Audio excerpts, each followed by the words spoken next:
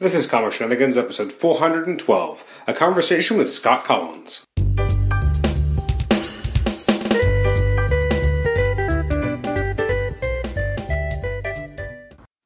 Welcome to the Comic Shenanigans podcast. This is episode 412. It's our conversation with Scott Kolins, and I'm your host, Adam Chapman. This is a great episode where we get a chance to chat with Scott about his upcoming work on Blue Beetle, as well as talk about when he was illustrating The Flash and various other projects, both at DC and Marvel. It's an enjoyable conversation. I think you're really going to dig it. Just some housekeeping first. You can email me at comicshenanigans@gmail.com. Like the show on Facebook. Yes, we're eventually going to update our Facebook page. It's been a while. Rate and review us on iTunes, subscribe to us on iTunes. You can also listen to us on Stitcher. Our next even-numbered episode 414, will be our conversation with Terry Kavanagh. He's a writer. He hasn't done a lot as much recently in mainstream comics, but for those who were around in the 90s, you may recall him creating the character Nightwatch, him writing a Web of Spider-Man, him coming up with the concept, the original nugget that became the Clone Saga, or technically the second Clone Saga, or the 90s Clone Saga, really. He also wrote a lot of Avengers The Crossing, a very infamous storyline from the 90s. So that'll be our next episode. In the next month or so, we should be having a conversation with Erica Larson as well, which I'm very excited about. And a few other things are in the works. And then when we get into November, we're going to have a review episode for the Doctor Strange film, and likely we'll have a review episode for the new Star Wars Rogue One movie as well. So that's all stuff to look forward to in the next couple of months. So thanks for downloading this episode, and let's jump right into the conversation with Scott Kolins. Scott, welcome to Comic Shenanigans. How are you doing this evening? I'm doing great, thank you. That's good. Hard at work? Yeah, always hard at work. Well, let's just jump right into it, why don't we? For those not in the know, what are you working on these days?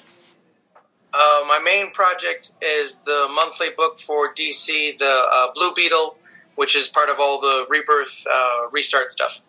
And what was it like? Like, how did that become your book? Like, were you looking for a new project, or did they kind of come to you and say, we need someone on Blue Beetle? How did that come about? It came about more through, I'd already been working with Keith on other projects at DC. The latest thing I was working with him on previous was the Justice League 3001, which he asked me to come in on when his previous artist had to move on to a different project. And it was while working on those that excuse me, Keith mentioned the Beetle might be a possibility of a new book, as he was being talked to DC about that book. And then over the next few weeks, he put my name into the hat for who he wanted to work with once it became more of a real thing. And then within a couple days, he told me that, yeah, I was approved. And then we just talked about the project and the details and what we were going to do. So what is it about Blue Beetle that you connect to as an artist and that is exciting you and kind of keeping you going when it comes to actually illustrating his adventures? What's keep me connected? I do like the character. It was one of those characters that came about, I think, when I was still working at Marvel for a minute, so I wasn't fully aware of him when he came out, but my sons were aware of him from the cartoon shows and other stuff where they saw him. So I think I first saw him that way. But I like the idea. I like the DC does this in general and has done this, which I always really like, is they have newer, younger characters that take on the mantle of older heroes and stuff. So there's all that legacy and all that fun stuff of carrying on the tradition. So I like there being a new Blue Beetle. I really like the new design that Cully Hamner did. It's a really fun design, something to play with. And it just, the other thing I'm really actually like about Blue Beetle once I'm on the project now is how much freedom and room we have between Keith and I to decide what's going on with the stories, because there's very little, that's already been kind of organized and pre-set up about Blue Beetle as compared to Flash or Green Lantern or other kind of stuff. Now, what's it like using a character like the new Blue Beetle and also being able to use a version of Ted Kord as well, almost as like a buddy book?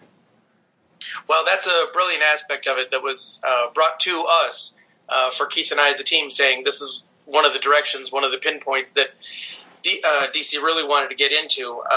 And we said that was great. We love the idea. Both the buddy book and just the idea of bringing Ted back in general, I think is a very positive move and a smart move for the book and for DC in general. So I'm ecstatic with it. We have, as you've already seen the Rebirth, but we've carried it on some other issues now where we even have fun with them doing back and forth stuff while Jaime is in the middle of fight scenes and this and that they can talk and banter even while there's action and stuff are going on. Besides other scenes we'll show later on of how they deal with each other even outside of those action sequences. But the whole buddy and yet even maybe a smidge of mentor-student kind of stuff, it's all great fodder for stories. It's a great mix. Do you like illustrating the Blue Beetle's? I'm actually thinking of Ted Kord here. The Bug. Oh yeah. I was very excited to give that back as well. And I'm trying to at least branch off of or stick to the version that they drew it in Rebirth because they drew it first. But again, that's one of those things where when you're bringing Ted back and you're bringing all those things, I think it's great to do all that stuff and play with all those toys. Now, when did you first collaborate with Keith Giffen? First time I collaborated with him was on Annihilation, actually. The Annihilation prologue, I think it was. There was someone else who started the book who couldn't finish it, and I jumped in. And Keith and I didn't talk during that time at all, but I did work over his thumbnail layouts that he used to do more often. And it was after that project that, I don't know, a couple years later, the opportunity came again for Keith and I to work at something at DC. Oh, it was the Larfleeze stuff. Oh, and, that's right, yeah. Then he and I both talked, and then we reminisced about working on the Annihilation, and, we talked about how much fun that was for us, even though we hadn't been able to actually connect one-on-one kind of a thing. But we both liked what each other had done on the project, so we were a pretty natural fit. Keith and I worked really well together. How would you describe your partnership now and your collaboration? Is he? It sounds like he's not doing the thumbnail breakdowns or anything like that anymore. How detailed are his scripts, or are you guys collaborating more on general plot details, and then you're kind of going and illustrating it? It's kind of a 50-50 deal because I am co-plotting the book with him, which was a really nice offer from Keith and from DC. But how do I put it? He's doing full scripts now, so he's not doing his thumbnail breakdown plots like he used to. Although I really enjoyed those while I was working those on Larfleeze and on Justice League 3001. But he leaves a lot of room in his scripts for the artist to do stuff. From all his years of being an artist and knowing how it is, he knows he always preferred the fact that, okay, the writer tells me what he needs of the story, but he shouldn't tell me how to do it, or if there's a specific visual component that needs to be done, there could be ideas shared, and we usually do that verbally. But he said, like when we were doing Larfleeze or Justice League 3001 stuff that was all in this future tech, he would talk about or show me that he wants someone on the phone or doing something, calling somebody. But he goes, but don't draw a phone. Don't draw what I'm drawing here, or don't do the exact thing we're talking about. You're the artist. You turn it into what you want to. So there are scenes like that that we've worked on in the past, and then also with Beetle now, where he'll tell me what he needs out of the script as far as who's involved on the page or what the general necessary components are. But then he leaves it up to me to design stuff, take stuff. If I want to add more people in, I add more people in, or if I think it's better that, like one of his initial scenes you'll see in Blue Beetle #1 in a couple weeks, Ted Kord, he thought of coming into Jaime's school doing a lecture. And he had Ted initially in the script just coming into like Jaime's classroom and doing a little professional day speech or that kind of thing, career day. But I said, no, let's go ahead and make it the auditorium of the whole high school that Jaime's in. So, yeah, it's things like that and other stuff where Keith leaves it full open for me to play with how I want to. A question I like to ask all the guests who come on the show is, When you're at a convention or when you're signing books, what do you find is the most popular thing that you're asked to sign? Mostly, I guess that would be Flash, followed by Avengers. I'm trying to think if there's anything else that's big in there. Those are the big ones, yeah. Flash and Avengers stuff usually. Now, if we were to go to the opposite route, what is one of the most interesting things you've had to sign, or maybe the rarest thing, or the type of thing where when you looked at it, you're like, I even worked on this? Well, yeah. There have been times where they've surprised me with books where they've walked up and I said, no, I didn't work on that. And then they have to show me a page of, it's usually a weird reprint of some sort of Marvel book where they did a compendium of Avengers stuff or this or that. And they took one of my panels or a page or two of some of my stuff and then threw it in somewhere. I was shocked the first couple of times I saw various Marvel trading cards where they took art of mine and put it on a trading card. But I've seen those a bunch now. Other than that, I guess it would just be some other early work that, I'd forgotten about. Now, let's talk about, I guess, your early beginnings. What was it about comics that first led you, I guess, first of all, into the industry, but also as a fan? Like, were you growing up reading comics, or did you come to them later? Oh, no, I grew up reading them. I found comics when I was, 7 or 8, I think. I was running through some sort of drugstore or Walgreens kind of store when I was a kid with a bunch of my friends, and I stopped dead in my tracks looking at the magazine rack, and I saw, I believe it was 2 consecutive issues of The Incredible Hulk, and I just stopped and I sat down and I started looking at those books. My friends ran on. We lost track of each other, didn't find each other until hours later that afternoon. After I'd walked home with those, I believe I bought them both of those issues of the Hulk, and I just never looked back. My friends didn't get it. They made fun of the books or whatever, but I was gone. I was complete devotee of comics after that point. Then it was just a matter of finding more places to buy them and finding different books, and then just sketching like mad, like a kid, trying to emulate whoever I was reading at the time. Who were your biggest influences growing up on your art style? Well, the first guy that I recognized, because, when you're first as a kid looking at the books, I would have bought a bunch of different styles of books, whatever else. Like the first Hulks, as I pieced it together after a while, I realized they were Herb Trimp or Trimpy. But the first one that I noticed that I went, oh, wait, he drew this book over here, and he did that one over there. I can tell it's the same guy between the hands or the faces or whatever I noticed, which was John Byrne. And then and that was during John Byrne's heyday. That was just when he had come on to the X-Men and leading on to his FF and Alpha Flight and everything on after there.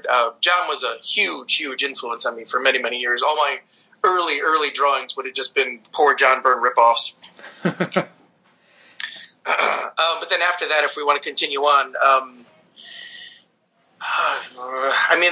the Frank Millers, the Walt Simonsons, the Michael Goldens from that era, all those guys made a huge impact. And then I started researching the history more of the comics that preceded my childhood.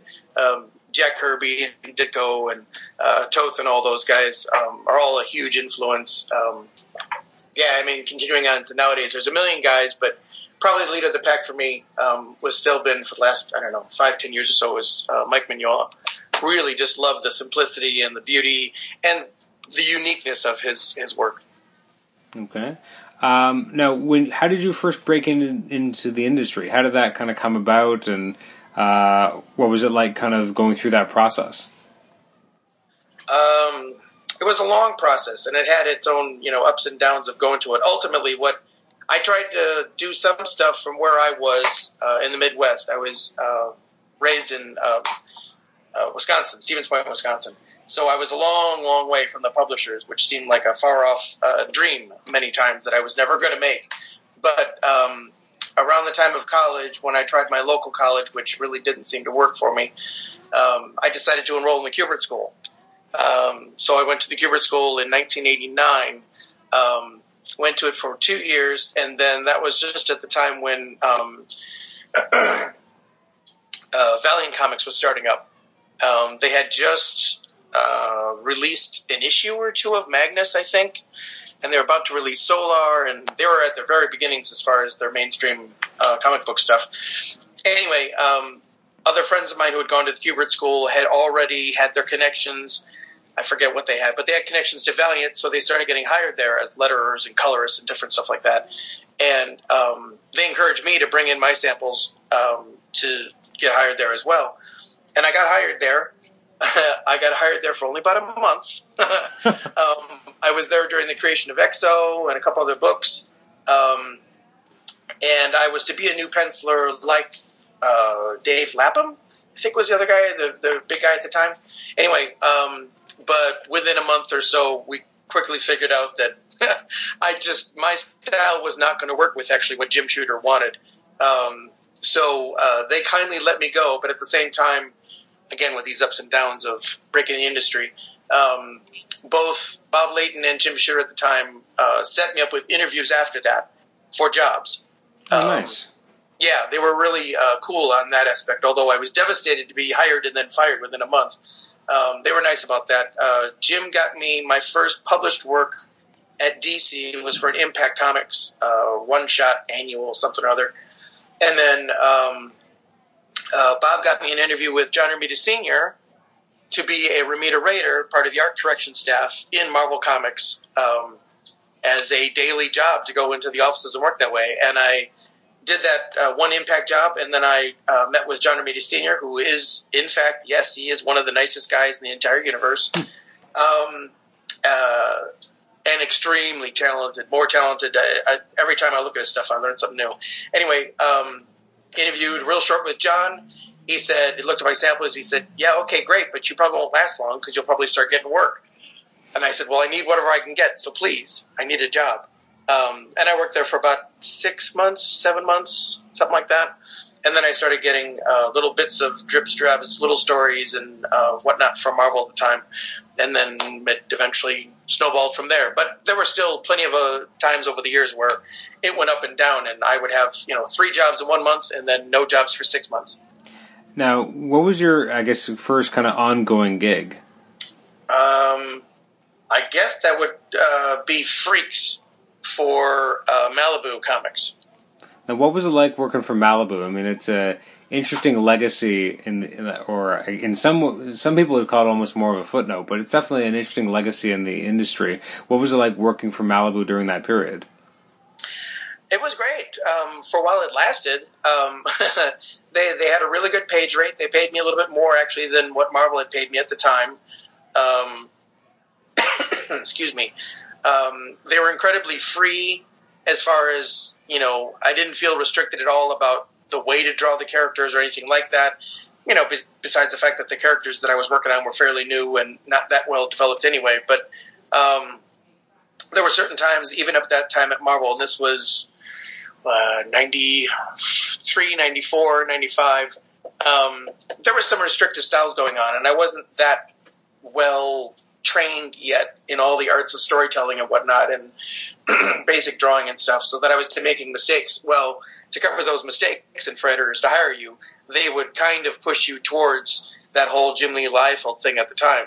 So early work of mine at Marvel, around that 92 time or whatever, where you would see a lot of that crop up into my work, and that was to get the next job.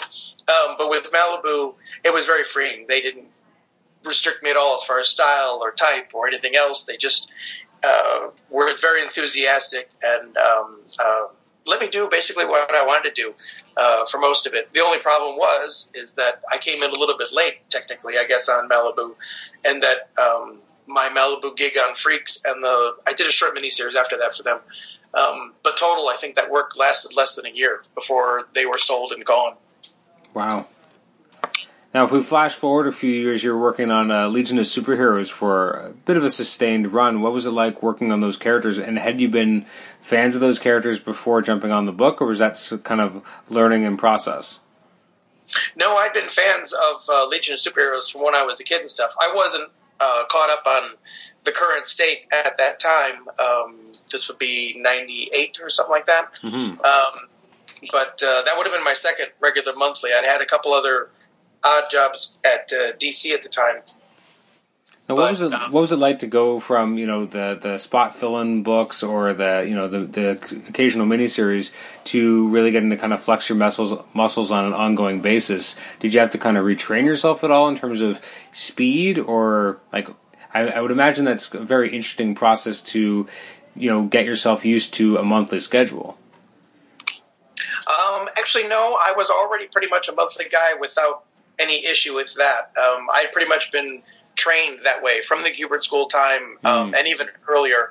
I was very well understanding of this is what a comic book is. You get this done in these 4 weeks of time, or less if you can, and you move on from there. And missing deadlines or having late books and that stuff back in that day was a unforgivable sin. You could lose jobs or be practically blackballed from the industry, really, unless you were a phenomenon like a Michael Golden or somebody like that. He might have missed some deadlines and still get more work. But for the rest of us regular working grunts, if you missed deadlines, you were done. So I was already a regular deadline guy. But the nice thing about getting on the monthly books, starting with Freaks and then even more so with Legion, and then after that, I just love getting into that frame of mind and working with it because, and Keith has mentioned this even already on Blue Beetle and other stuff we've worked on with Larfleeze and stuff in the past, is that it takes me a couple months to really feel like I'm getting my groove on with whatever character I'm working with or characters, and get a feel for what my take on the book is, that kind of thing. So, and the same thing for Legion, I'm sure, where I'm sure my first couple issues were pretty awkward. And then I know by the end of it, about that year's time that I spent there, I was feeling really good about that book. In fact, that was one of the things that got me the other jobs after that, was that Carlin and other editors that I was working with at the time specifically noticed that even though I was told about 3 months or so leading to the end of my time on Legion that, Legion was changing and I wasn't going to have that job in 3 months or whatever it was. I just kept pouring away as hard as I could, though. And they all commented that the last issues I did on Legion were some of my best issues. And they were remarking on my professionality that way, saying, hey, this is really good. This shows we can really trust this guy, and he's not a flake who will get mad if all of a sudden something of the business changes and that certain job won't happen. We need, somebody we can trust to move here, do this or do this, but not freak out when all of a sudden the job changes on them. So I very much love the monthly job of getting really in with something. I'm sure we'll talk about the Flash stuff too. By the time I'm working on that kind of stuff, when you get years into it, you really just begin to, feel the book in a different way. Well, let's talk about the Flash. Like, how did that job come about, and what were your expectations kind of going in on this new ongoing assignment for yourself? That was another weird, strange affair, as they most are with comic books. I forget how much I'd worked with Joey Cavalieri before that. So Joey called me up and said, "You want to do this fill-in of the Flash?" And I said, "Yeah, great." And even though it usually takes me months to ramp up on a character, I did the one fill-in, and the fill-in did come pretty easy, easier than some other fill-ins had come in the past. Anyway, about a month after that, Joey called me up and said, "Hey, you did such a great job on that one issue. We're changing things up on the Flash. We're going to get a new writer and this and that. Do you want to do the book?" And after skipping around the room and, crying a little bit, I said, "Yes, of course."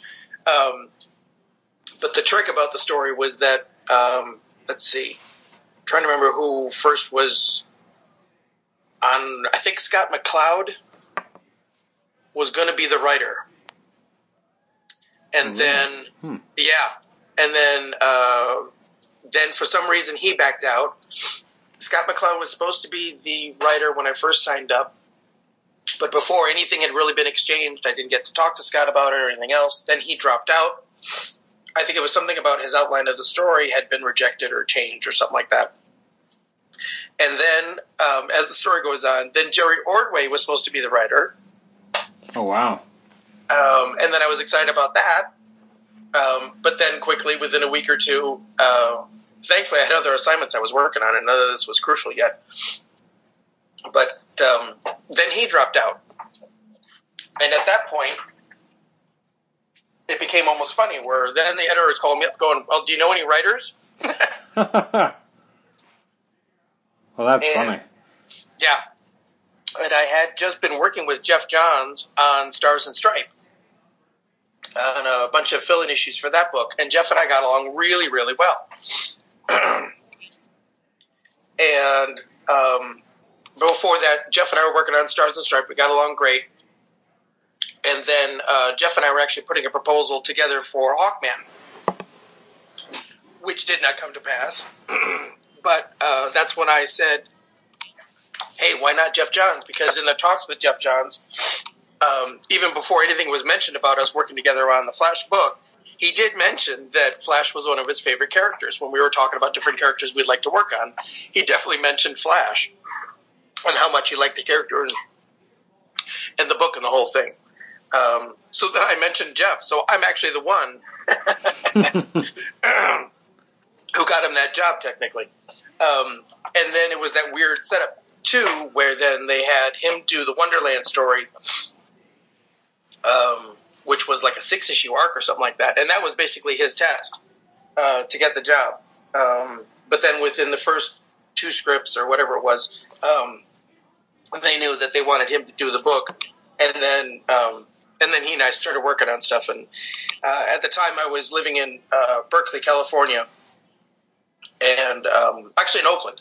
And he flew up from L.A., where he was, and we chatted for a weekend, and he showed me a map he had drawn already of Keystone. And oh, wow. He started telling me all the plans he was working on and this and that, and all the Captain Cold stuff he wanted to do, and how he wanted to make the city a personality, just like Gotham or Metropolis or anything else. It was great. That's amazing. Yeah. No, Jeff is an amazing collaborator. He's truly one of the best guys I've ever worked with. What were some of your kind of your favorite moments from your collaboration with Jeff on The Flash? Favorite moments? Or something you thought came along really well, or maybe an idea you kind of worked on together that you really contributed a lot towards, that you thought really worked or seemed to resonate well with readers? Like any kind of highlights that you remember of that experience that you thought was, pretty cool? Right. One of my favorite things of working on the Flash series with Jeff was definitely Gorilla Grodd. I felt like I could really bring something to him that hadn't been brought in before. I knew Jeff was going to be focused on Captain Cold, and almost from the beginning too, he had the plans for Zoom and that kind of stuff that was in there. So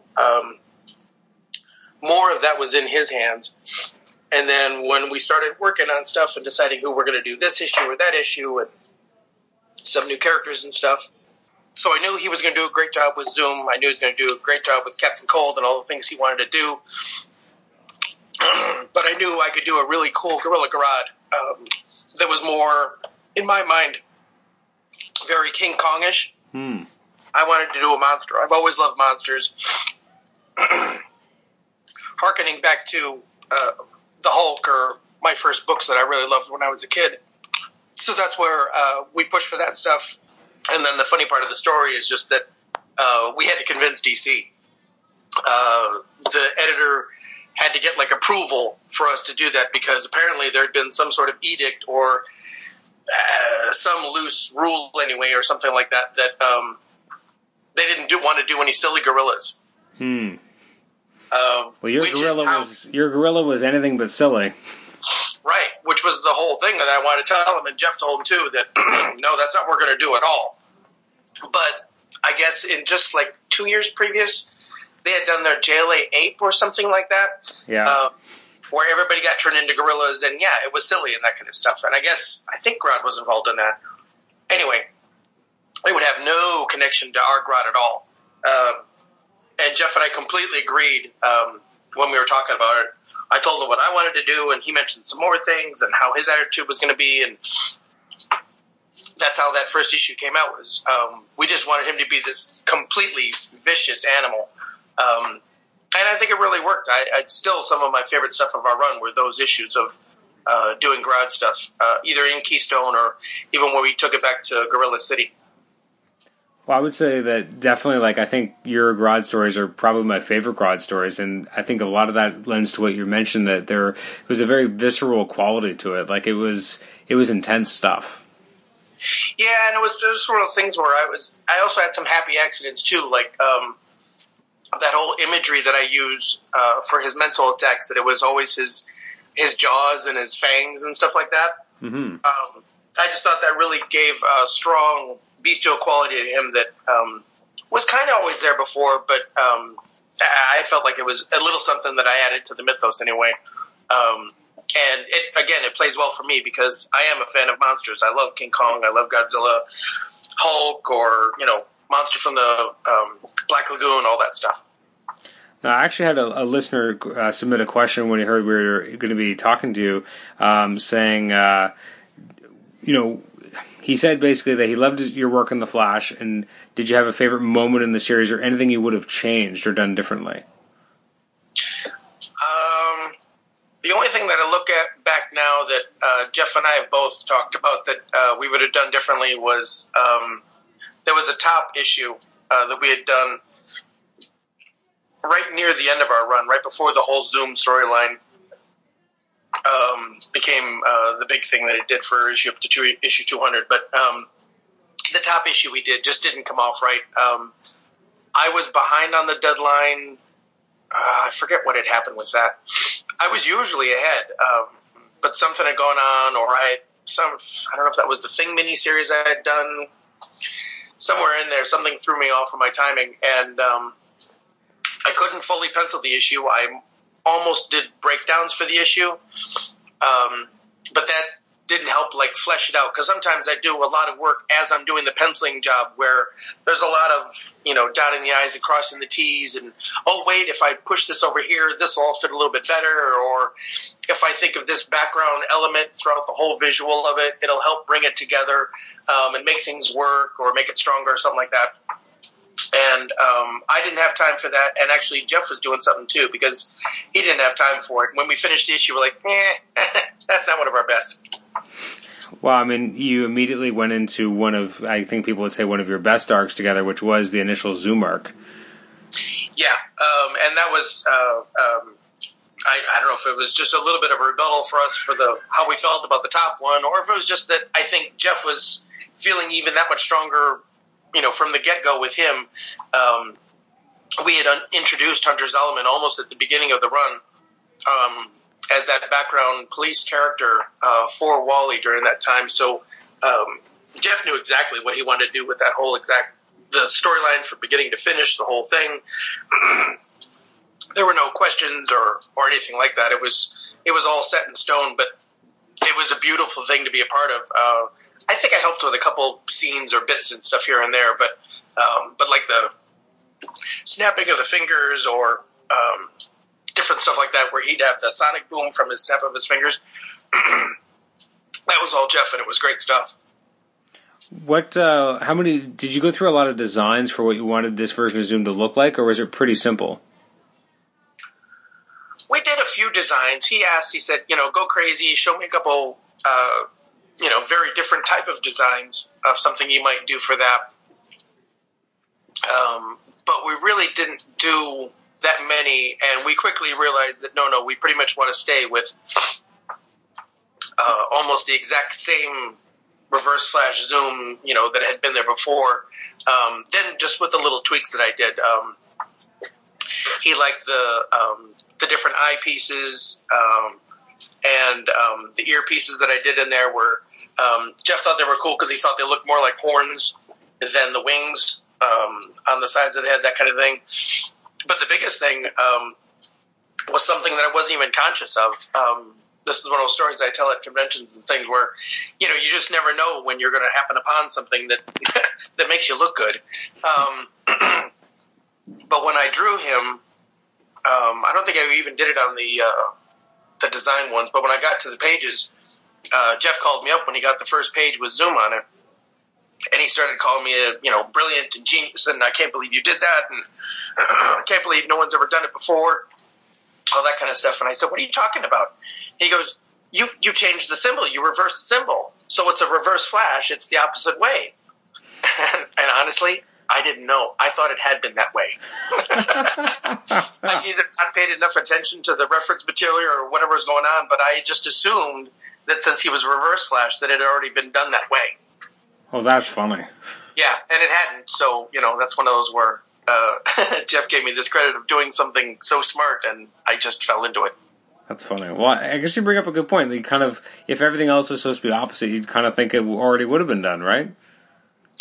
Yeah, and looking back, it's one of those things where it must have been in the back of my mind or something like that, because I do remember noticing at one point in the old Infantino stories that I would look back through different stuff just to check out what was going on and make sure I was as informed as I could be.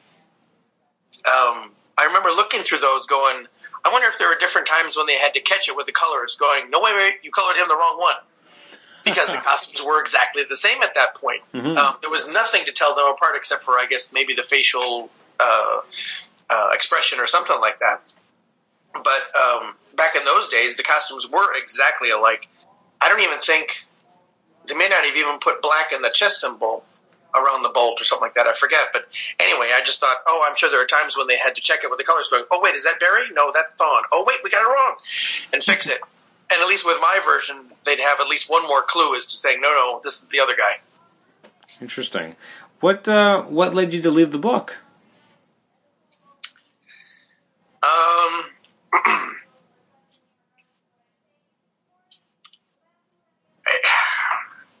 It sounds a little bit silly in hindsight.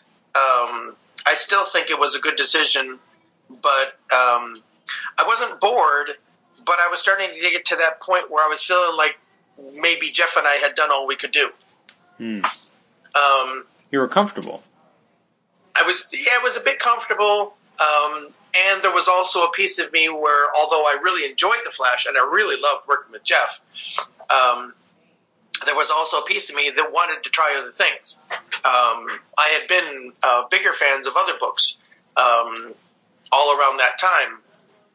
And it was kind of that where I wanted to keep spreading my wings and keep doing stuff. And again, although I'm hugely thankful for the time I've been able to spend with Jeff Johns working with him on projects and hoping that I will do so again, part of my spreading my wings of working on stuff was also to get to a point where, as Jeff full well knew all along, that I wanted to write and draw stuff as well, which Jeff did. Actually, he was very instrumental in helping me at DC get my footing in so that I could write and draw stuff, which I did for a while, and hopefully I'll get a chance to do again. What was it like working on Avengers with Jeff? Well, that was, again, one of those funny stories, because while we were working on Flash, he was telling me what was going on with him starting some Avengers work and some Marvel work and this and that, and he'd run some scripts by me and some ideas of how he was doing this or this Captain America or that or whatever. And he wasn't nearly as versed in Marvel characters and lore as much as I had been. So he would check with me on certain bits and we'd talk it over and different things like that. Anyway, then he told me about this Hulk story and She-Hulk story that he was going to do, which was the one that I wound up working on. But at the time, we had no idea. There was no plans for me to do it. Initially, when I left The Flash, and we knew this at least a couple of months, I think, in advance, Jeff and I, again, like before Flash, we were putting proposals together for DC to try this character, that character. I think we tried like 5 different characters with quick proposals saying, hey, we'd love to do this, or hey, we'd love to do that one. Oddly enough, every one of them were turned down. Wow. So then I was feeling a bit frustrated with that. So I called up an editor I knew at Marvel and said, hey, I'm not under contract. I'm not going to be on The Flash next month or so, whatever. I'm interested in possibly coming over to Marvel, whatever. Are you guys interested? And Tom Brevoort was the editor that I talked to. And he said, yeah, absolutely. Hang on. Let me go talk to the guys. Let me see what we can figure out. And then they just came back with a bunch of different offers of different books to work on. But ultimately it was, I think Quesada was the one who had said, no, put Scott on the Avengers. And I went, oh, okay. That's, that's not a bad place to go. And then it turned it around. Even at that point, I had no idea. But then Tom turned around and said, okay, you're going to do this story. And I went, no, you're crazy. I can't believe it after all this time and months of hearing about it that I was going to do that last Jeff Johns Avengers story with the She-Hulk and with Hawkeye and all that stuff in there. Because I was actually mad at Jeff at the time while he was drawing. I was like, oh, man, you got this really good story going, and I'm not going to get to do this thing. Dang it. Oh, you got my favorite characters in there with Hawkeye and all that different stuff. And then it was just so weird, kind of karmic weird thing happening that then I turned around and had the story. Which then, Jeff and I thought was pretty cool that we got to work together one more time, even though we thought we weren't going to get to work together. Now, not long afterwards, you got to work on Avengers Earth's Mightiest Heroes miniseries with, I believe, Casey, right? Right. And that's actually, for my Marvel work, when I say that people walk up with Avengers or Flash stuff, the thing that usually crops up for Avengers stuff isn't even that Jeff Johns She-Hulk story. It's the Earth's Mightiest Heroes miniseries. Now, why do you think that is? I mean, I have my own ideas why, but why do you think that is? I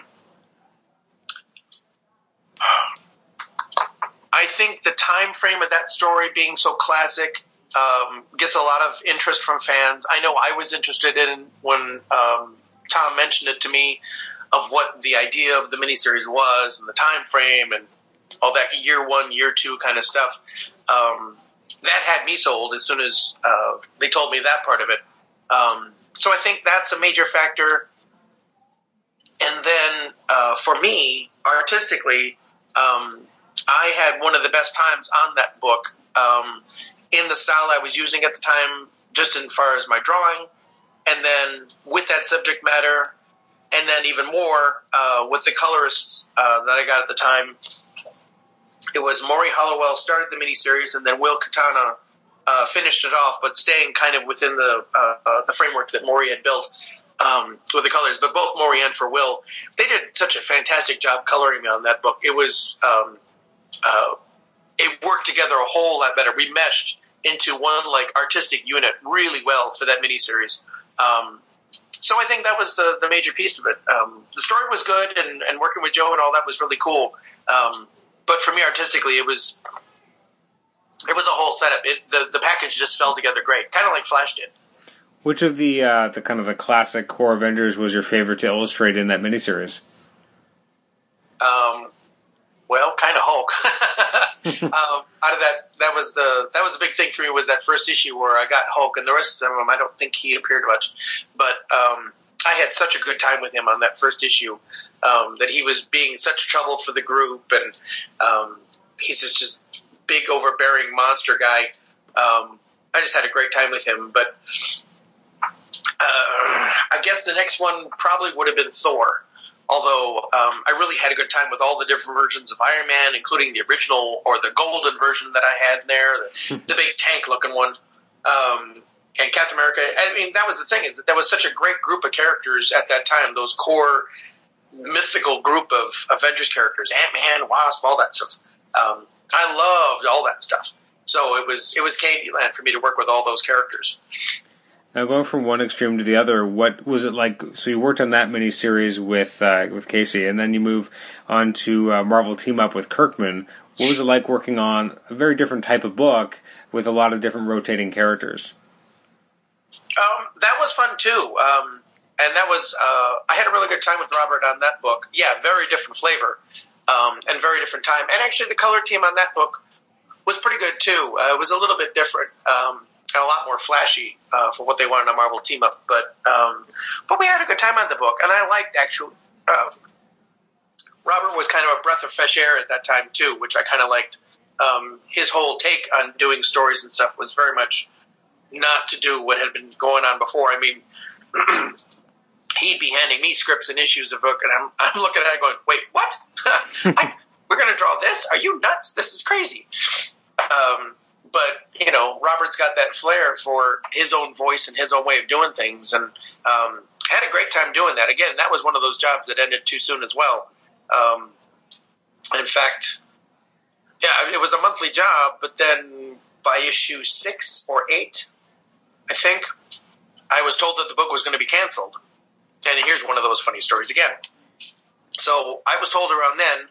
So I said, okay, well then, if it was going to be canceled by, I think, issue 10 or maybe 12, they told me at the time, I said, okay, to my editor, which I was under contract with him, I said, just find me something else. I'll need something whenever this is done.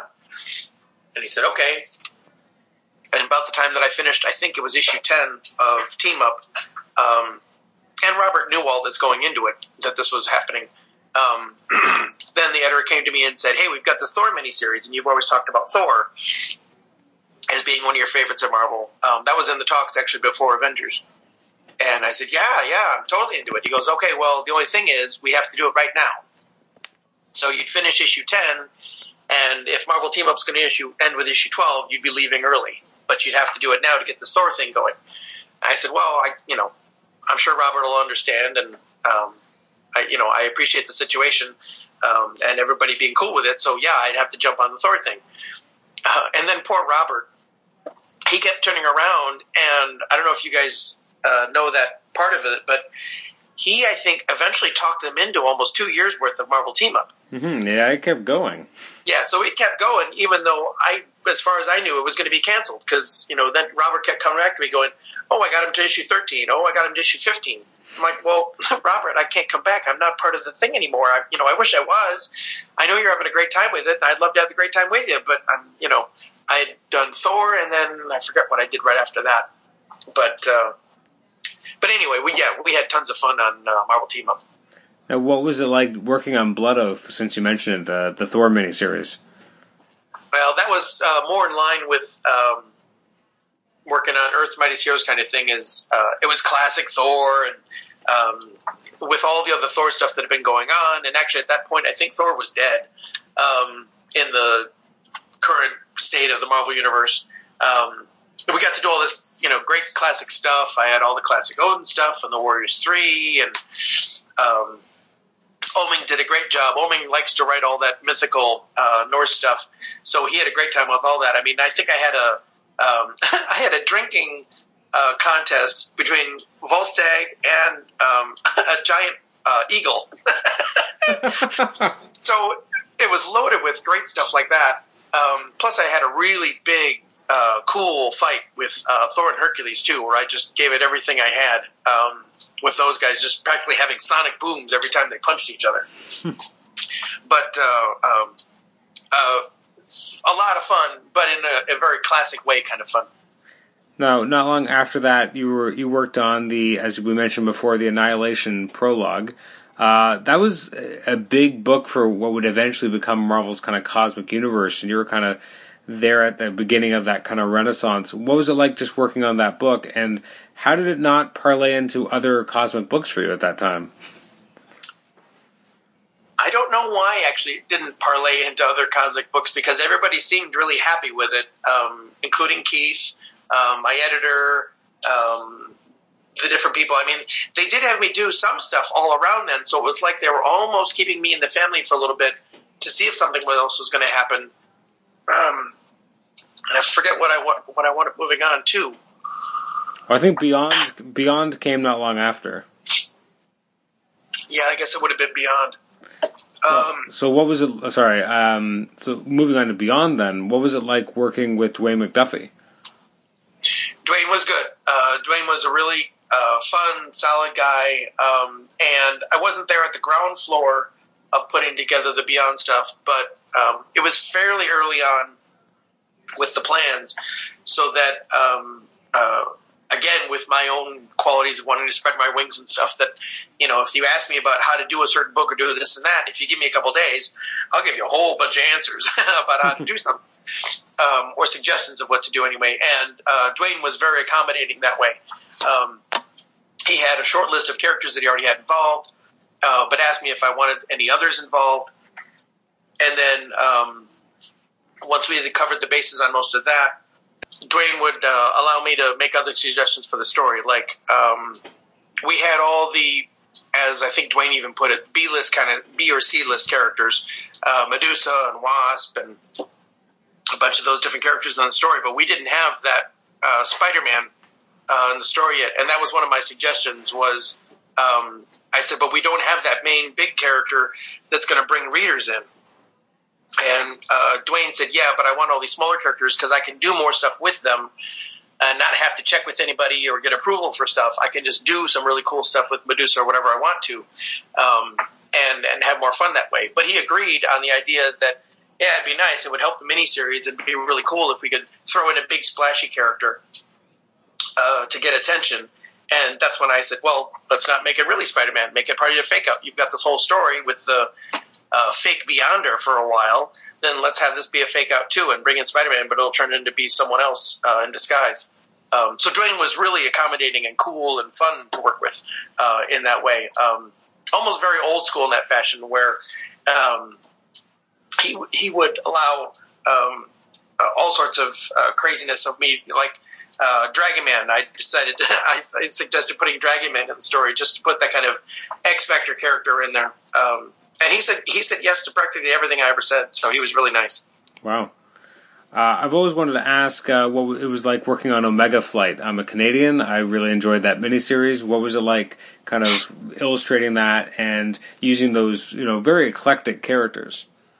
Yeah. Omega Fight's one of those happy, sad stories.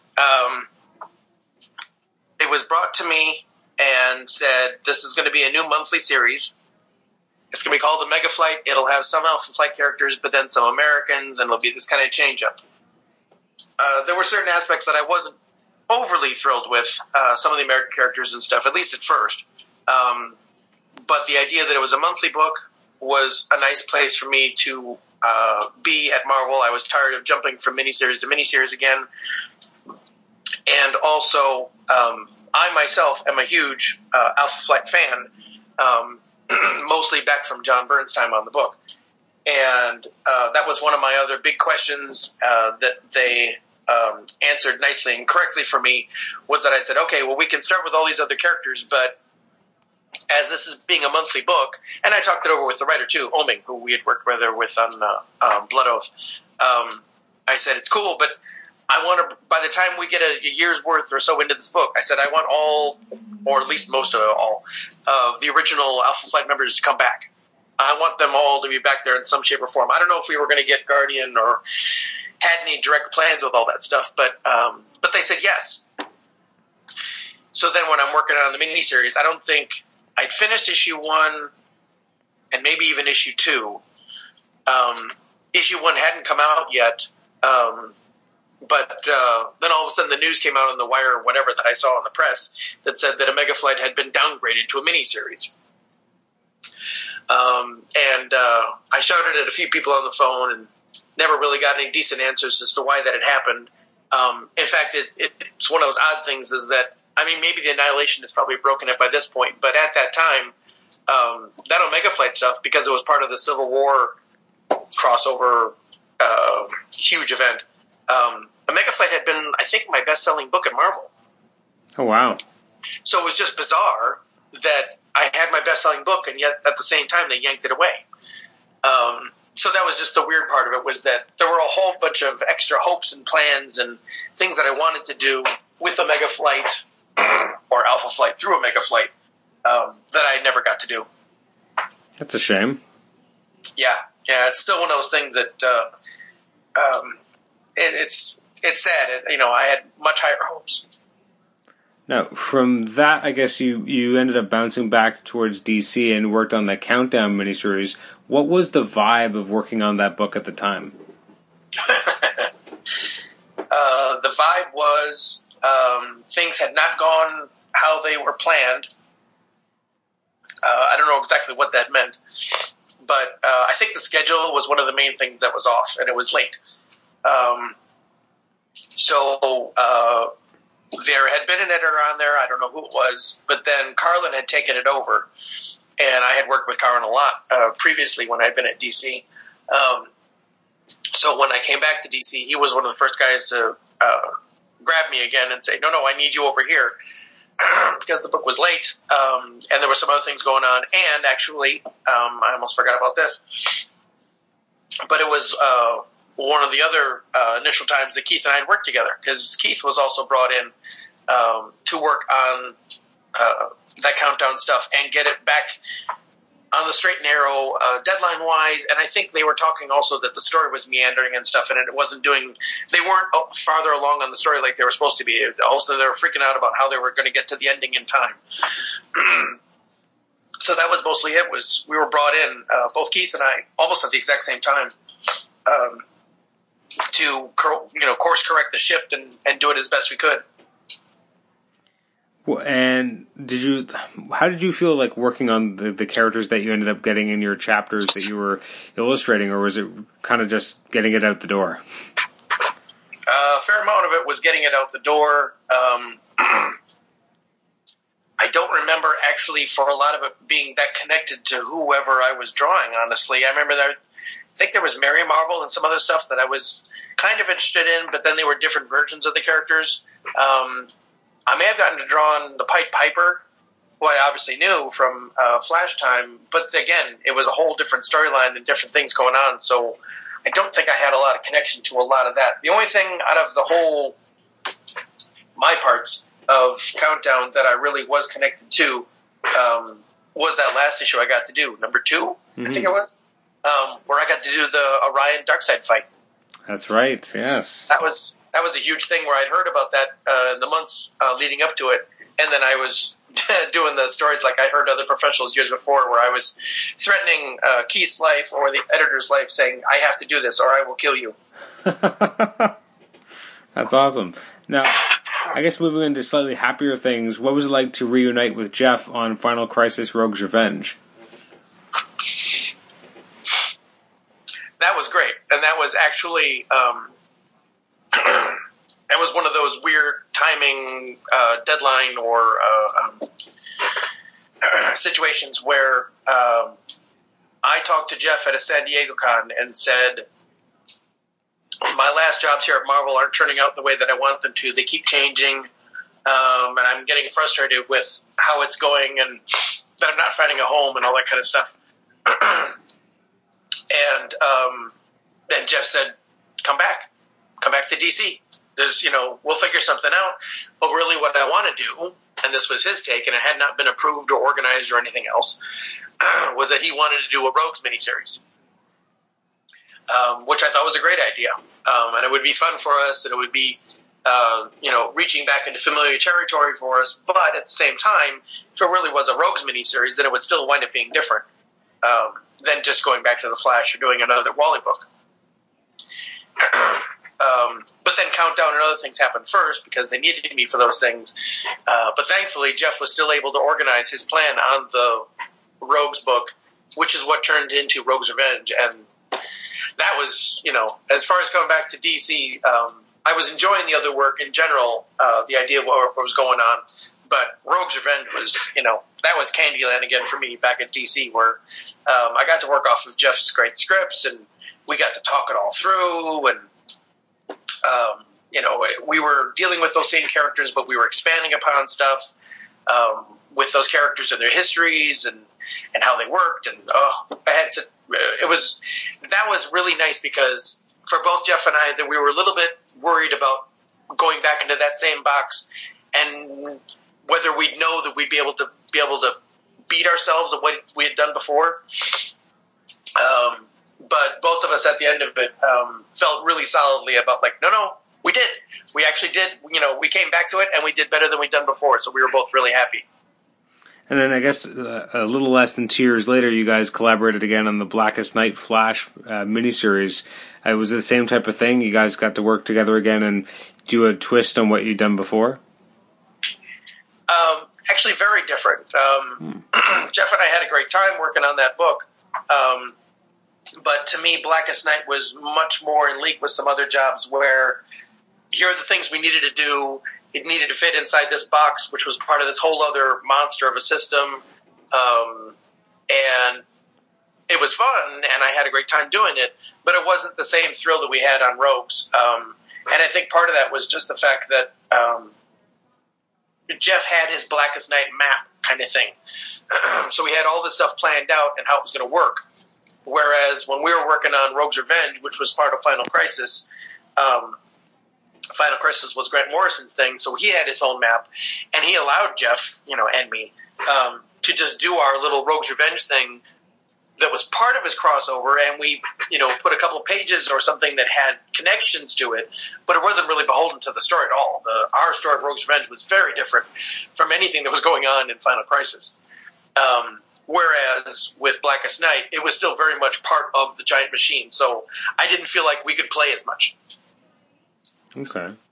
How did you writing and drawing Solomon Grundy come about?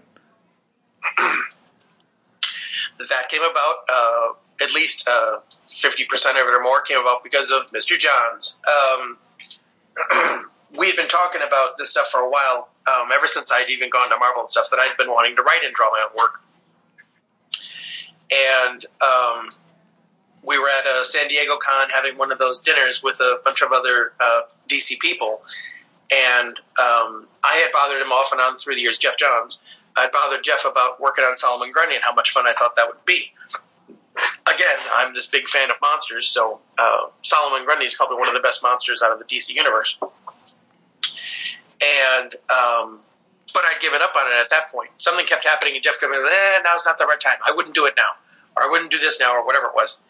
And then at that dinner, I turned to him again at one point, and I'm just like, man, I want to write and draw something again. I'm getting really frustrated with some of these jobs or how this is working, and I feel like I could be doing something more. And Jeff went, what about Solomon Grundy? And I looked at him like he was telling me a bad joke. And I'm like, don't tease me, man. He goes, no, now's the time. Because he knew what was coming. He knew all the editorial stuff that was coming down the pike, the Faces of Evil stuff. So he said, now's the time to do it. And I said, great. And so he literally then calls to Dan DiDio across the table and says, Dan. Dan looks, and I'm sitting there going, oh, God, oh, God, oh, God. And Jeff goes, yeah, how about that Solomon Grundy miniseries? Dan goes, yeah. Jeff goes, yeah, I think we got a good idea for it.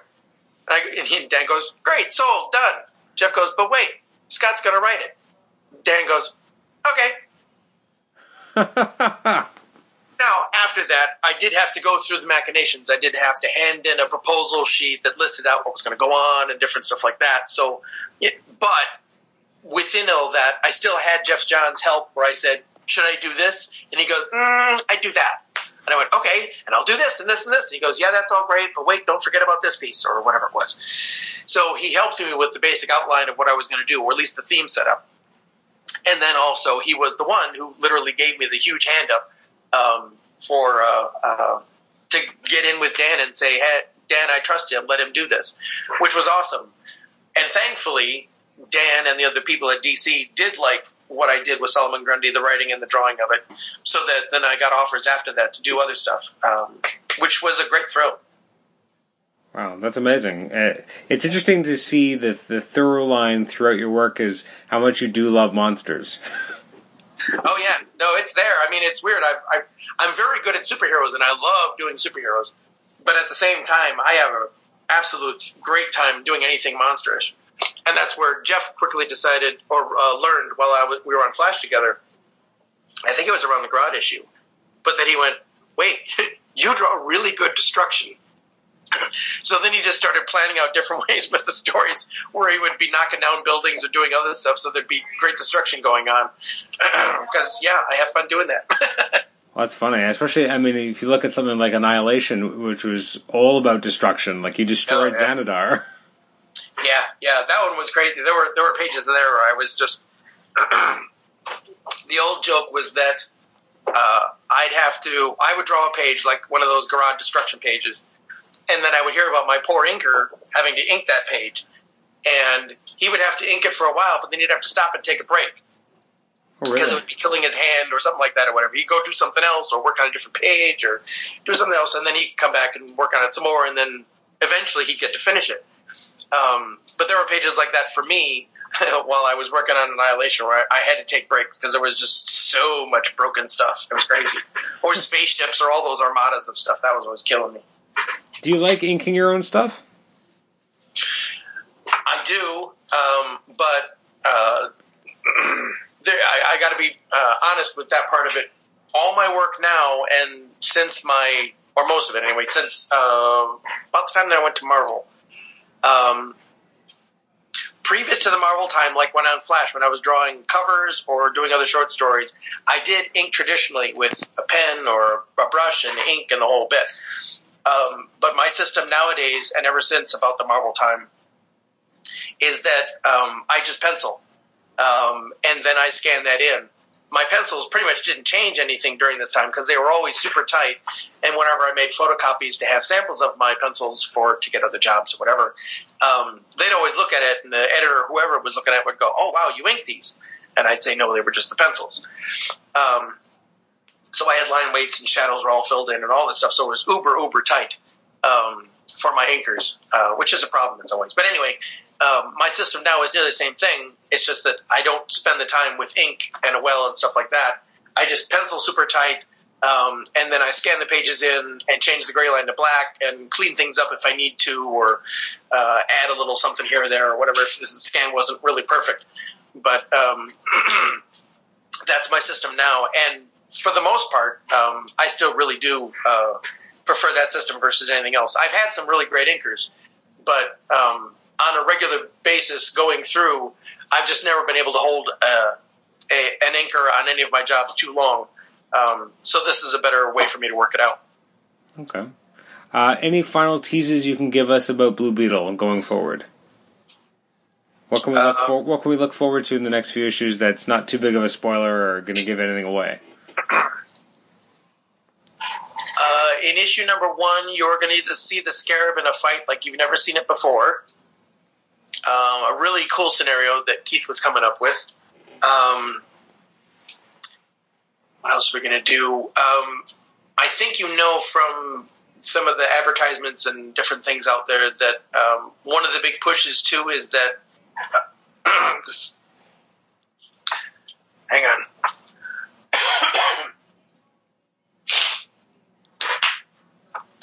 One of the other big pushes for the new Blue Beetle stuff is that the Scarab is also going to be, as now revealed through Rebirth, that it's going to have mystical origins and not so much scientific, technical origins.